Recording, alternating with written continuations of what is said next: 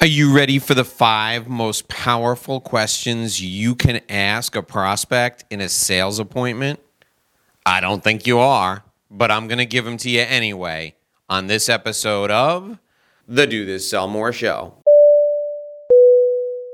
Hi, it's Dave Lorenzo, and on today's show, we're going to reveal the 5 most powerful questions you can ask on a sales appointment. That's right. These are the 5 most powerful sales questions ever, and I'm going to give them to you on a silver platter today. That's right. You're going to take them right from the palm of my hand and make more money with them immediately.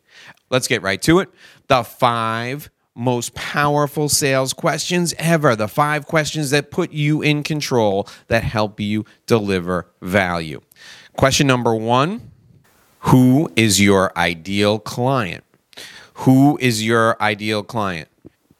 I know what you're thinking. You're sitting there and you just can't wait to tell the prospect about the value you provide. You can't wait to tell him how good your product is or how great your service is or what a fantastic experience he's going to have in doing business with you. You can't wait to tell him. And you should wait to tell him. Because first you have to find out about him and you have to find out how you can deliver value to him and develop a relationship with him.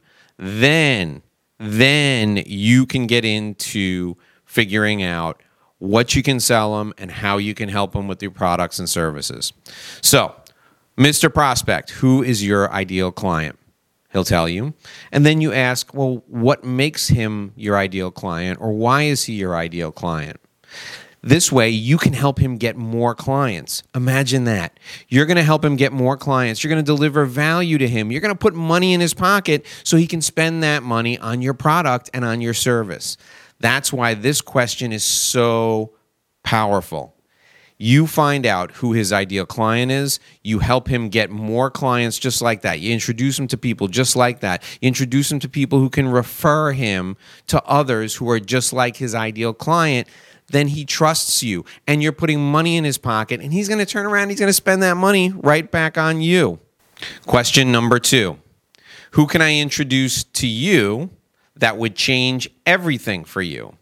Who can I introduce to you that would change everything for you? Again, we're delivering value first before we try and get the money out of his wallet. Here's the thing. You're asking this question, and it could be business or it could be personal. It could be business or it could be personal. Maybe his kid wants to get into private school, and maybe you know the head of admissions at that private school. Would that be a valuable introduction? Do you think that introduction would lead to a relationship for the rest of your life? You bet it would. So, who can I introduce to you that would change everything for you? Not restricted to business. Powerful question because, again, you're delivering value and you're out there. You know a lot of people. You can make introductions. This is good stuff. Question number 3. If you could change one thing, about your business, what would it be? If you could change one thing about your business, what would it be? This is where you're getting into what he needs to accomplish. He's got some pain. He's got some problems. You can help him solve them, perhaps with your product, perhaps with your service, perhaps with an introduction you can make. There's an opportunity here with the answer to this question. If you could change one thing in your business, what would it be? If the person is comfortable with you and you're deep into a conversation, they will answer this question honestly, and then providing that help is closing the deal. Question number 4 is a follow-up to either of those last 2 questions. And the question is, why is this important to you personally? So, who can I introduce you to? What problem can I solve for you? If you could change anything, what would it be? Your follow-up after that is, why is this so important to you? This is personal, isn't it? Why is this so important to you personally? Here's what you're doing here. You're attaching emotion to the solution to a problem, and that connects you and your prospect. Attaching emotion to the solution of this problem connects you to your prospect. That's what we want.